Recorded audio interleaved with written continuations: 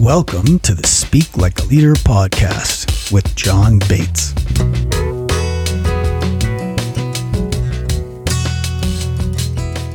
Welcome to the show.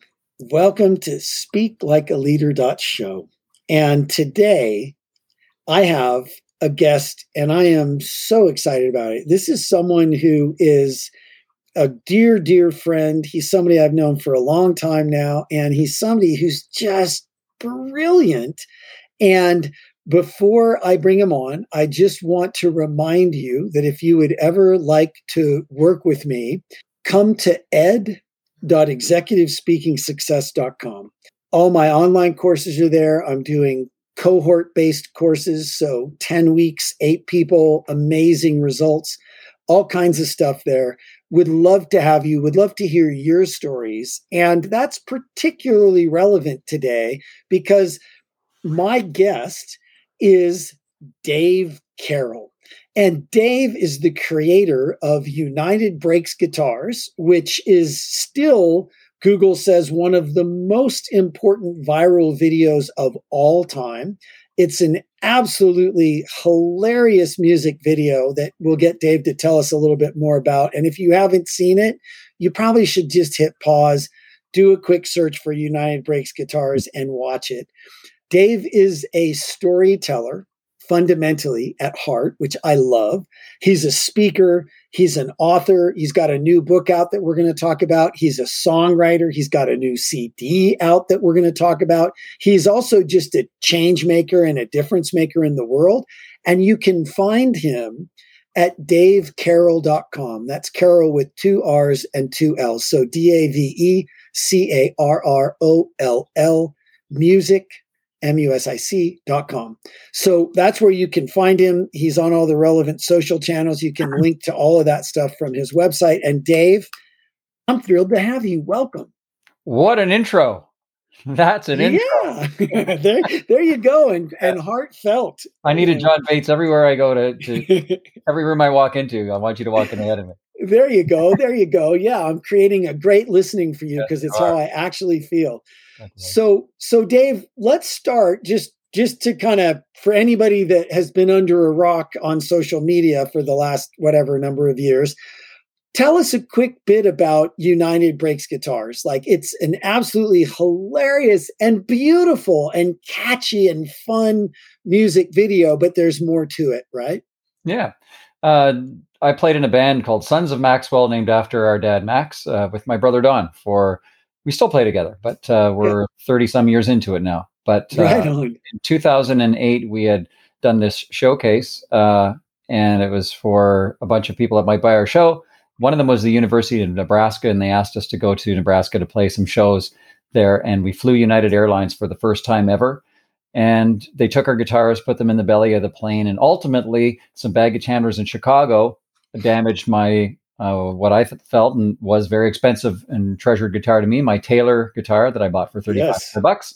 Yeah. And they didn't want to fix it. So I, in turn, promised United that I would write 3 songs and make 3 videos on this thing called YouTube that I heard about.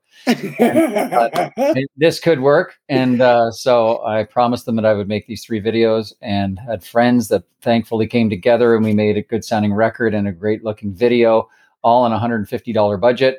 And posted it to YouTube, and it went viral very quickly. And in 4 days, I reached my goal with all 3 videos of getting 1 million views. With the first video. With just the one video, yeah. And people started to take note because it wasn't just a cat flushing the toilet again. It was this thing on YouTube that actually had some meat to it, and some people were taking notice, and it ended up affecting United Airlines stock to some amount. And it tanked their stock price. Yeah. So that became worldwide news, because boardrooms around the world were now waking up to the fact that one customer with this new social media tool could actually share their story. And if it was entertaining or captivating or engaging enough, then people would listen. And so you couldn't own your brand the same way you could before. So it took on all these different spokes of interest and impacts. And I feel like I've just been riding the comet of that as wherever it goes, and learning as I go along too, and change my life in a bunch of ways. Yeah. Well, and one of the things that I tell people when I tell people about this, because I do tell people about this all the time, is that I think one of the reasons that happened for you is because fundamentally you're a really good guy. And I think it was really obvious in the videos that they had done you wrong. And you, with a little bit of humor and still some compassion, talking about it, you know? And I just think it's so hilarious too. It's so funny, and you got your fellow firefighters up there. You're a volunteer firefighter way up north, right? Not anymore, but I was for 5 years at the time, and Yeah. yeah, definitely got everyone involved. It was shot at the Waverly Station 41 Fire Hall, so yeah, everyone participated. Yeah. Oh, it's such a brilliant. You just got to go watch it. I mean, I just hit pause, come back, but go watch it. And I think that so you've done a lot of speaking, and you wrote a book about it, and really made that point, right? That all of a sudden customers have a whole new level of power and say and input and impact on your brand, right? You can't just hide behind being United Airlines and have your PR flax go deal with it, right? Yeah, I had different looks at this story from all the different angles. As the guy who had his guitar broken, as the guy whose brand was elevated because my grandmother was in the second video, and she ended up getting a part in an Olympia Dukakis movie because of her work. And I tell that story everywhere I go, all over the world, because it reminded me that my brand and everyone's brand rest upon the stories of other people. Yeah. And so this idea that we are all storytellers, I believe that wholeheartedly. Totally agree. And we all have an interesting story to tell. We just need to become better at telling it. And so I don't think there was anything remarkable about my guitar being broken, because every musician I know has had a broken guitar by an airline. But somehow, in the way that the platform I used, and not knowing how it would go, but it did, there was something about the way I told the story that made it the #1 music video in the world for a month. And say that again. Insane, right? Say that again. Yeah, it was the #1 music video in the world for the month of July in 2009 was United Breaks Guitars. And that's so rad. Yeah. And it was that song. Of all the songs I wrote, I wouldn't have thought that one would be one. And it doesn't matter. I don't care. Like, it was such a cool experience to have that happen, right? And to be part of that and have that as part of my legacy, I guess. Yeah. Yeah. It's really, really cool. So, I mean, and I'm looking right over there at my Taylor guitar. Yep. That I have because of you. So, it tanked United's brand, and it certainly floated Taylor's brand into the stratosphere. Just really, really cool. Yeah. And again, I think the message for everybody listening from that is that, your clients matter. Everybody's got a voice now. Have your clients telling good stories about you instead of bad stories, and it's going to be that's worth making happen, right? Yeah. Well, a really good friend of mine here in around Waverly, where I live, his name's Tim Brody, and he's in the psychology field, but he's a deep thinker too. And sometimes you hear a song and like, I wish I heard that. I wrote that song. But he came up with an acronym. It's like, oh, damn you for having such a good acronym. But he goes with the acronym of AIR, about appreciation, inclusion, and respect. Yeah. You need those three elements. If you don't have AIR, you don't survive, right? And so you can't have a social environment if you don't offer and expect to get appreciation, inclusion, respect. And I think that's what's missing in so many customer service failures, but within organizations too, and internally, externally, everywhere you go, you got to give it, you got to get it, right? To have a good relationship with anyone. Yeah, that's fabulous. I love it. And you didn't stop writing songs after that. You've written a bunch of beautiful, gorgeous songs since then. And there's a collection of them that you just put out called Until One Day. Yeah. There you go. Until One Day. Dave's holding it up like this is only sound, but it's got a beautiful cover. And I don't know why I washed my hair for this podcast. I should have told you. Maybe one day we'll go back to the archives and free up the videos. But but I like the intimacy of just audio. actually, I like makes it. it easier, and um, makes it easier for people to take us on a run with them or something. So at the end of near the end of the podcast, I'll ask you to play a song from that. Does that sound good? Yeah, love to. So, and we'll talk about that a little bit more. But you also have a new book out, and Yeah. it's a special book. Will you tell us about it? Yeah. So I have two boys, Flynn and Fisher. They're 12 and 9. But a few years ago, about 3 years ago, I would lie in bed with both of them on different occasions and stuff. And I love stories, so I would riff a story. Just they'd say, "Give me the conditions" or something, and I'd try and riff one. Hey, that's a So great idea. So my dad had taken our kids to church and was coming home, and it was in wintertime. And my son pointed to a cemetery and said, "What's that?" My dad said, "Well, that's where you go when you die." And that's kind of where he left it. And my son was scandalized. He's like, "In a box under the snow in the dark forever?" And it was like a horrible picture of what afterlife is stuff. And it was like, so I sort of riffed this story that takes a character named Tom on a cycle of life. And so Tom is a tomato plant, and he's smaller than all the rest, and not he doesn't remember what he was before a tomato plant, but he goes to a farmer's market and is overlooked in favor of all the bigger, more robust plants. And he's dejected until one day a family comes along and says, the little girl says, "Why is that plant all by itself?" And they start to look at him more closely, and they agree to take him home, and they give him all the things that he needs to succeed and have this wonderful life. And he, in return, strives to give them everything they need and grows them 4 great tomatoes that they take in. And it's late in the season, and Tom, at the end of the story, the snow starts to fall on him, and he starts to remember what he was before a tomato plant, and is full of gratitude for a life well lived, and he goes to sleep at the end. And so that story, for me, it has a lot of themes that I thought are important for people about appreciating yourself, about caring for other people, and compassion, and not to be afraid of death and dying.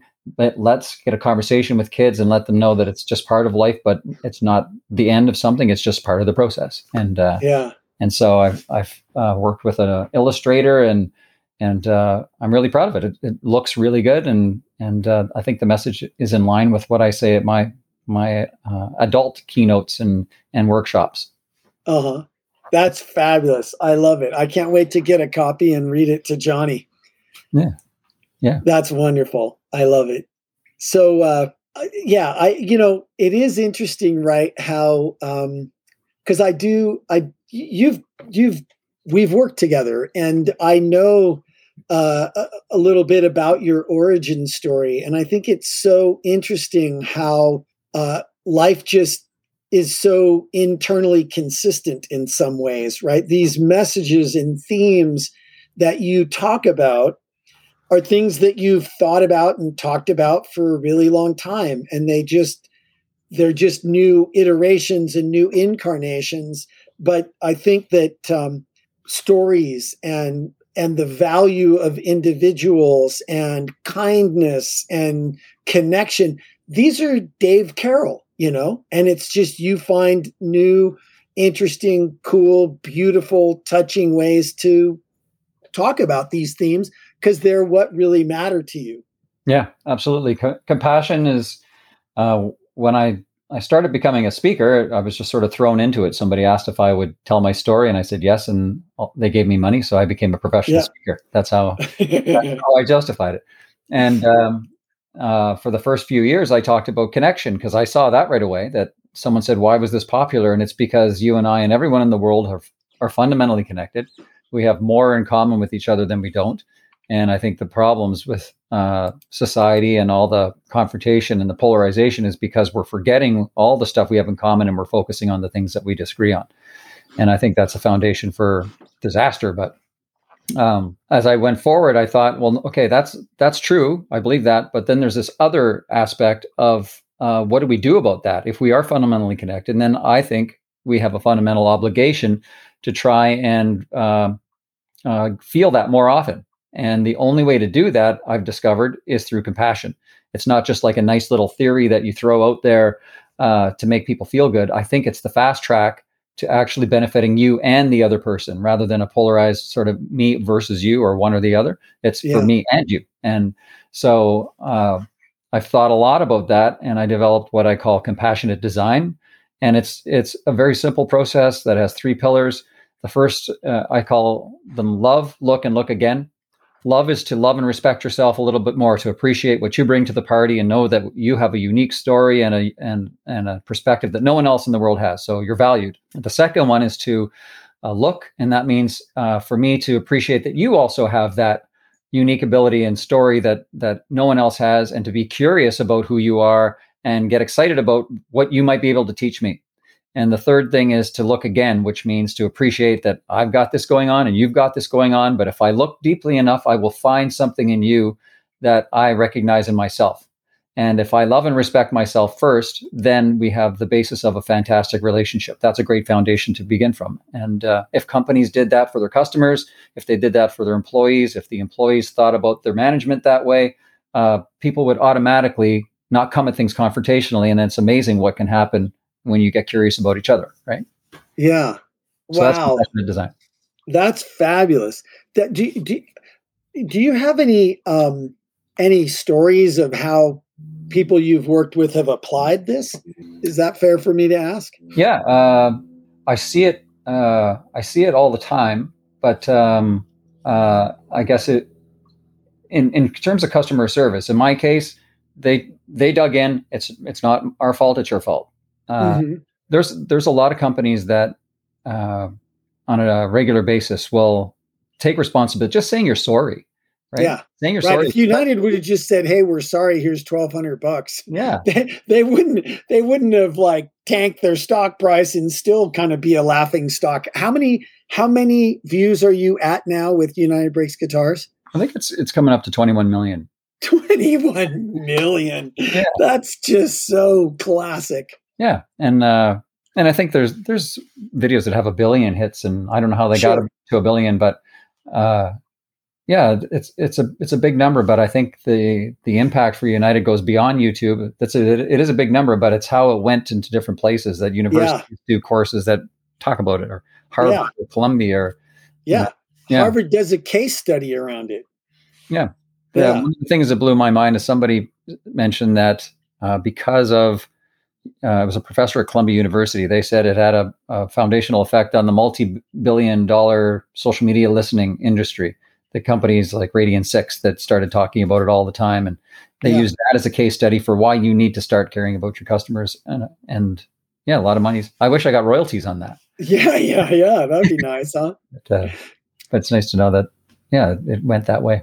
So just out of that compassionate design, even something as simple as just saying, "I'm sorry," and then, why is that so hard for people? Well, I know in especially in the United States, saying you're sorry does imply responsibility sometimes. And that's why lawyers always like, don't say you're sorry. If you're in an accident, don't say you're sorry. Yeah. And, that needs to change, I think. Because I think, you could say, "I'm sorry this happened." Yeah. Right. Yeah. And then that's not some admission of responsibility, but it's just a genuine human response. "Wow, I'm sorry this happened." Yep, for sure. And I think we're starting to move in that direction. I know, I think in Canada, there's something on the books that saying you're sorry doesn't imply that anymore. So it sort of opens the gates to allow people to show some compassion and allow people to receive it, right? Wow, that's cool. I had not heard that. That's really cool. But along these lines, just as a kind of an aside, but related, there is an article that I just read, and I can find it and send it to you, Dave. But I think it was in The Economist, even, of all kind of the weird places for something like this. But there was just an experiment where they had people, when they meet strangers, they said, "Okay, this group, you talk about kind of, superficial subjects, talk about the weather or whatever, right?" Mm-hmm. And then to other people, they said, "Okay, when you meet strangers, go for something really deep, like just immediately go deep." Yeah. And so it was interesting because the people who were instructed to talk about something, kind of minor, they had less anxiety about it, but it was way more awkward. The people who went in and were instructed to just, so what's the most meaningful moment in your life? Like something deep. Yeah. They had more anxiety going in, but the conversations turned out way better. Mm-hmm. And, that combined with something that I read a while ago, that friendship takes a certain amount of time. And there's only one way to shortcut how much time it takes to make a really true friend. And that's to talk about important things. Mm-hmm. That will shorten the time it takes to really achieve a deep friendship. So, I think that goes very much with what you're saying. Like, I think we have this anxiety that has us stay shallow when really going deep is much more fulfilling and actually causes less anxiety. Well, you see it with I've got a dog. I go walking every morning with the dog, and it's pretty amazing that animals, when dogs meet each other, they let each other smell their most private parts, or they lay down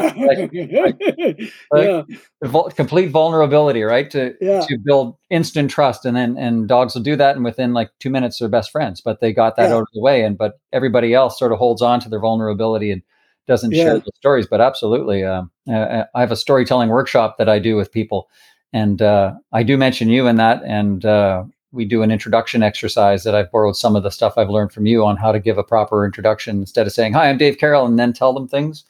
At the very least, I tell them to wait for your name at the end after you've said some things worth remembering, right? Oh, that's awesome. Yeah. That's so awesome. Thank you for that. But you're welcome.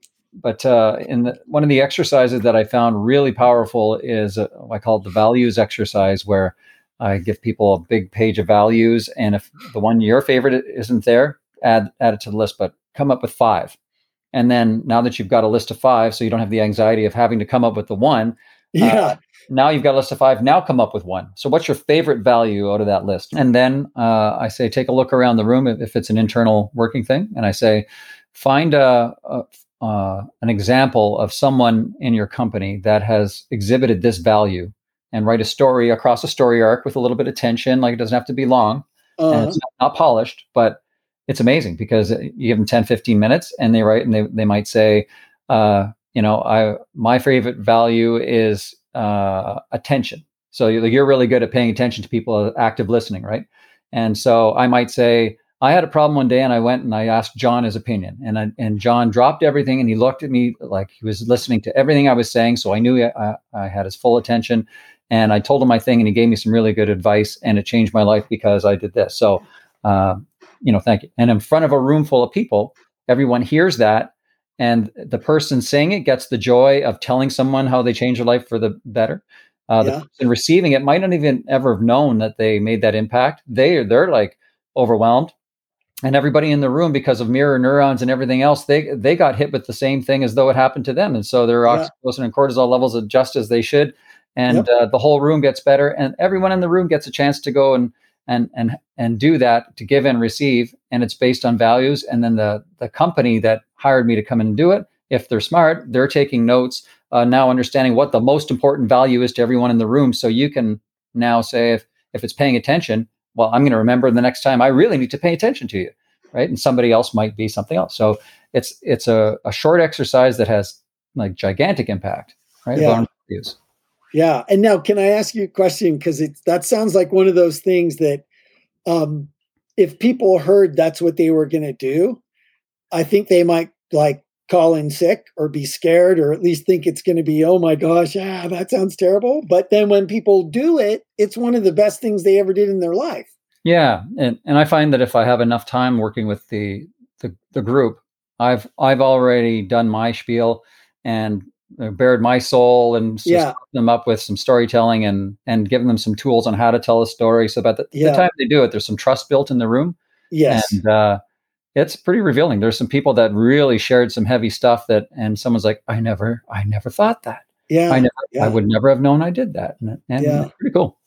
Yeah, it's really, really cool. Well, Stories are it, right? Stories are it. This is how everything important came to us for the vast majority of our history as a species is in the form of a story, because that's how we remembered complicated things. It's how we remembered important things.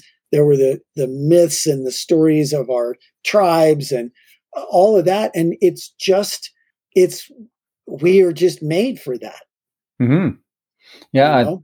I think of storytelling as a superpower, and it's backed up by science, right? It's absolutely it is. If there's a pot of water on the stove and I stare at it as long as I want, I'm not going to raise the temperature on that. But I can have a podcast with you or call you on the phone, and if I tell you a story that comes from the heart and hits you in the heart, your heart rate will go up, your body temperature will go up, your oxytocin. I will change your physiology with a story from a distance. That's something out of a Marvel comic, right? It totally is. I rose another person's temperature from 10,000 miles away. Like, how is that possible, right? And we all have this ability, and we walk around thinking we don't have a superpower. All we need to do is hone it, and we can change the world. We can change people's, not just their physiology, but their very next move. Yeah. Amen, Dave. That's brilliant. I totally love that. Have you ever heard of start quoting you? Pardon me? Have you ever heard of Paul Zak?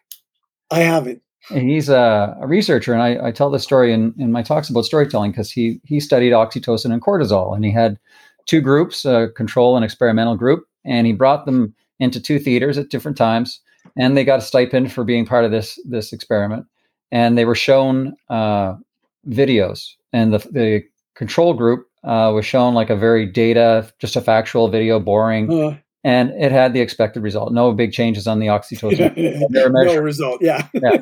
And they sent them on their way. And the other group, though, was shown this really emotionally charged video of a man pushing his daughter on a swing, and his voiceover saying it's bittersweet because every time I push her, it's one less time because she's got terminal cancer.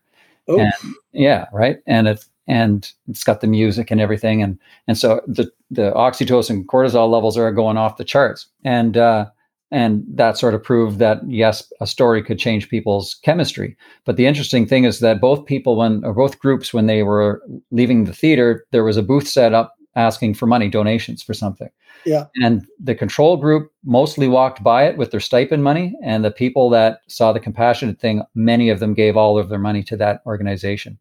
So that's giant, right? It shows that if you can change someone's physiology with a story and tug at their heartstrings and make them feel something profound, you actually control their next move, right? Yeah. They left the theater, and their next move was to give something of themselves to somebody else. That's again, giant. That's a superpower. Yeah.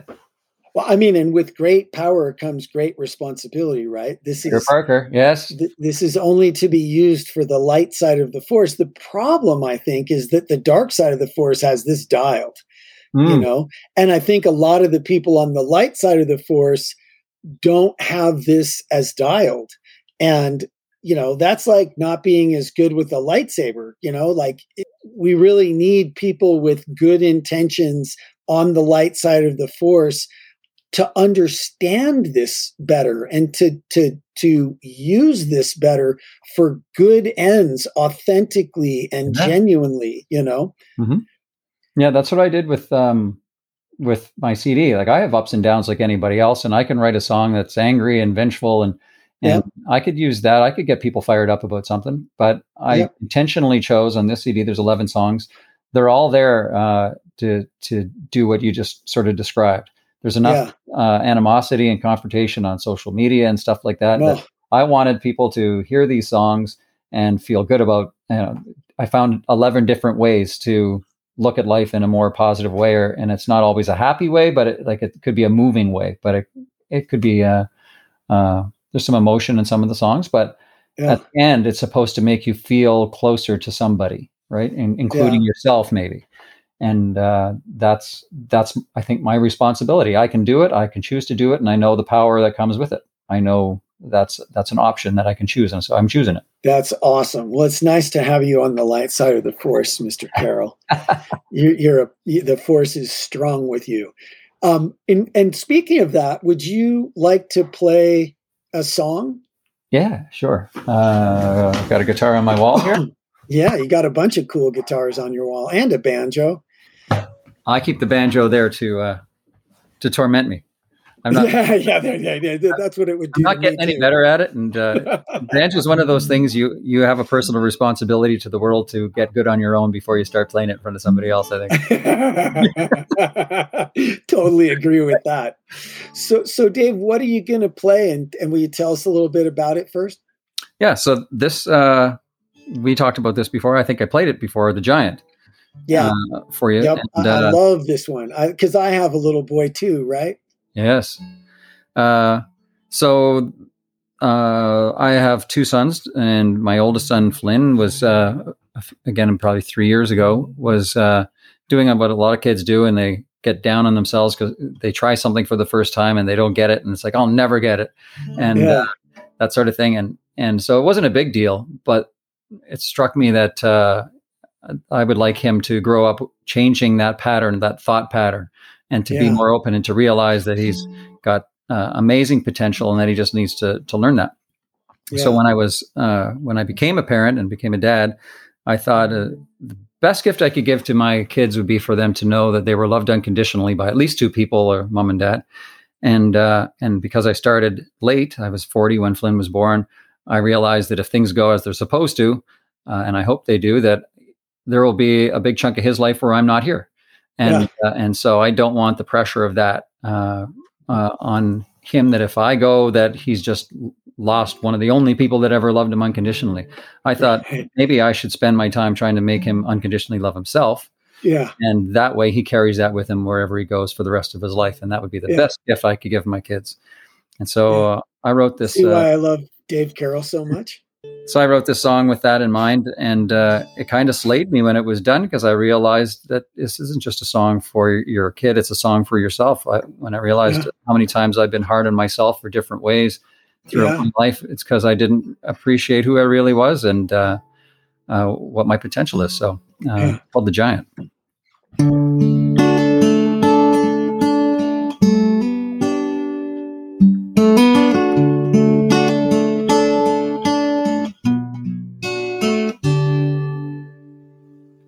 There's nothing you could do, there's nothing you could say to cause the love I have for you to shrink or fade away. There's nothing about you I would change, but one thing I regret is that you don't recognize the giant I see as of yet. But I'm gonna work on you. Yes, I'm gonna work so hard on you. One day you will realize the impact that you made when you look behind and see the giant footprints that remain. And you'll love the one you've always been without being afraid. And I'll know my work is through when you see the giant in you.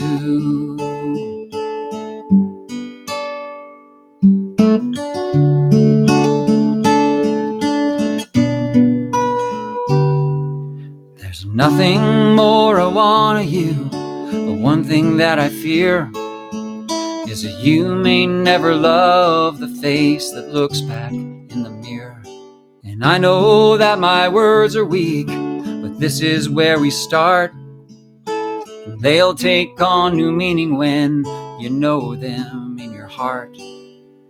But I'm gonna work on you. Yes, I'm gonna work so hard on you. One day you will realize the impact that you made when you look behind and see the giant footprints that remain. And you'll love the one you've always been without being afraid. And I'll know my work is through when you know the giant in you.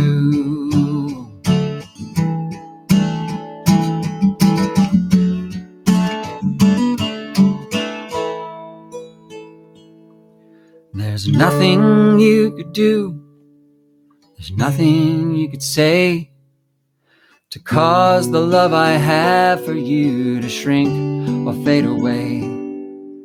'Cause I'm gonna work on you.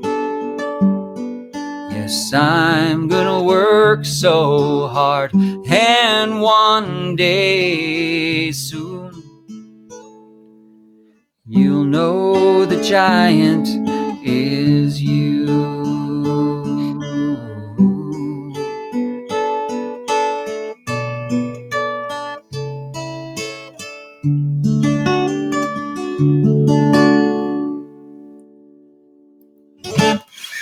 There you go. Wow, that's just beautiful. It just makes me weep. Thanks, John. Dave, I'm so glad you're in my life. And I was thinking about Elizabeth and TEDx Hoboken. And, God, that's been a while now, huh? That's got to be 10 years, I think. I think so. And I'm just, I just really appreciate your friendship, and I appreciate what you bring to the world. And, it makes it easier for me to get out of bed knowing that you're out there fighting the good fight too. No, thanks, man. Yeah, I remember when we met in Hoboken, and instantly, I think we became fast friends. But I think you do that everywhere you go, right? Well, with people like you, Dave, and I do think, just to say this again, 21 million views. I don't think that United Breaks Guitars would have had anywhere near the same effect if it didn't come from you, and come with that blend of compassion and humor and humanity that I think is just really a part of everything you do.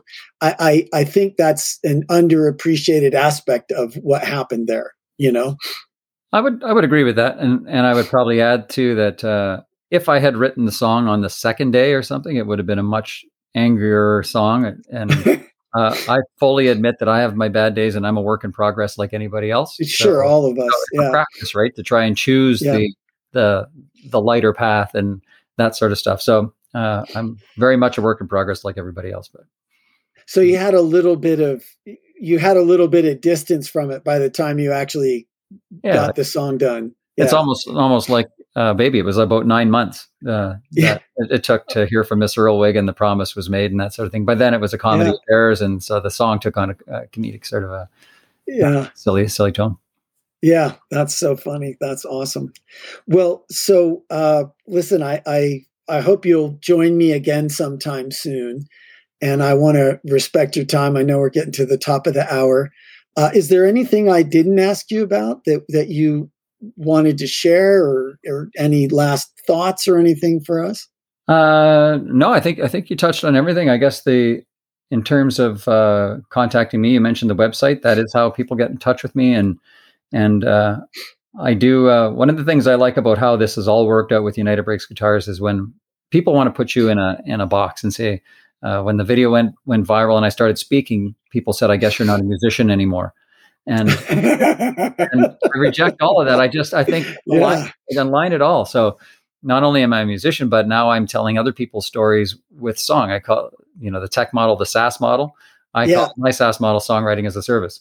So there you go. That's awesome. And so because I agree with you that we all have a story to tell, I think everybody has a story worth hearing about, but then may not know how to tell it. So I have a client now who's just hired me to write a song for his mother's 75th birthday as a gift to her. And it's a great experiment because it's a surprise. And I need to know everything about this woman so I can write a song that sums up her life. And that means the son and all the family are thinking about all the things, and it's very therapeutic for them to remember. And so I'm getting these long emails about, I remember this time with my mom, or this, she did this. And it's a good feeling. And I've met other musicians who are like, oh, I don't get it. I don't want to know why you do that. If it's not going to be on radio, it's just one small audience. Yeah, it's a very meaningful thing to a very small audience, and it's very cool. Right? That is so cool. That's really, really cool. So I can't wait to hear it. I hope they'll let you play it other places. Oh, for sure. Yeah. It's all about the story and sharing from the heart, right? There you go. Well, listen, I think that's a great outro. It's all about this story and sharing from the heart. Yep. And you heard it here on SpeakLikeALeader.show from Dave Carroll. Thanks, John. Thank you too, Dave. It's great to see you. You as well. And thank you very much for listening. And, you know, I got a challenge. I was on a podcast recently, and the host challenged me to acknowledge my audience. And boy, that sounded like a challenge I wanted to take. So I just want to thank you, first of all, for listening. But even more than that, I want to thank you because you are a leader and you're someone who is out to make a big difference in the world. And I know that you take time to develop yourself and that you pay attention to what you're doing and that you are thoughtful and kind most of the time. We're all a work in progress. And I just love being around other people who care that much too. So thank you for joining me. Thank you for joining us today. Thank you for being the kind of leader that you are, whether you are at the top of the hierarchy leading from there, or whether you're someone who leads from further down in the hierarchy. I just want you to know you're very special because you care so much about what you do and you take yourself on every day and you bring your best to the game, no matter how it might go on any day. You're always bringing your best. And that's super special. So keep it up. And thank you for joining me today. Thanks, Dave. Thanks for being here. Thanks, John. Thank you for joining the Speak Like a Leader podcast. Go be awesome.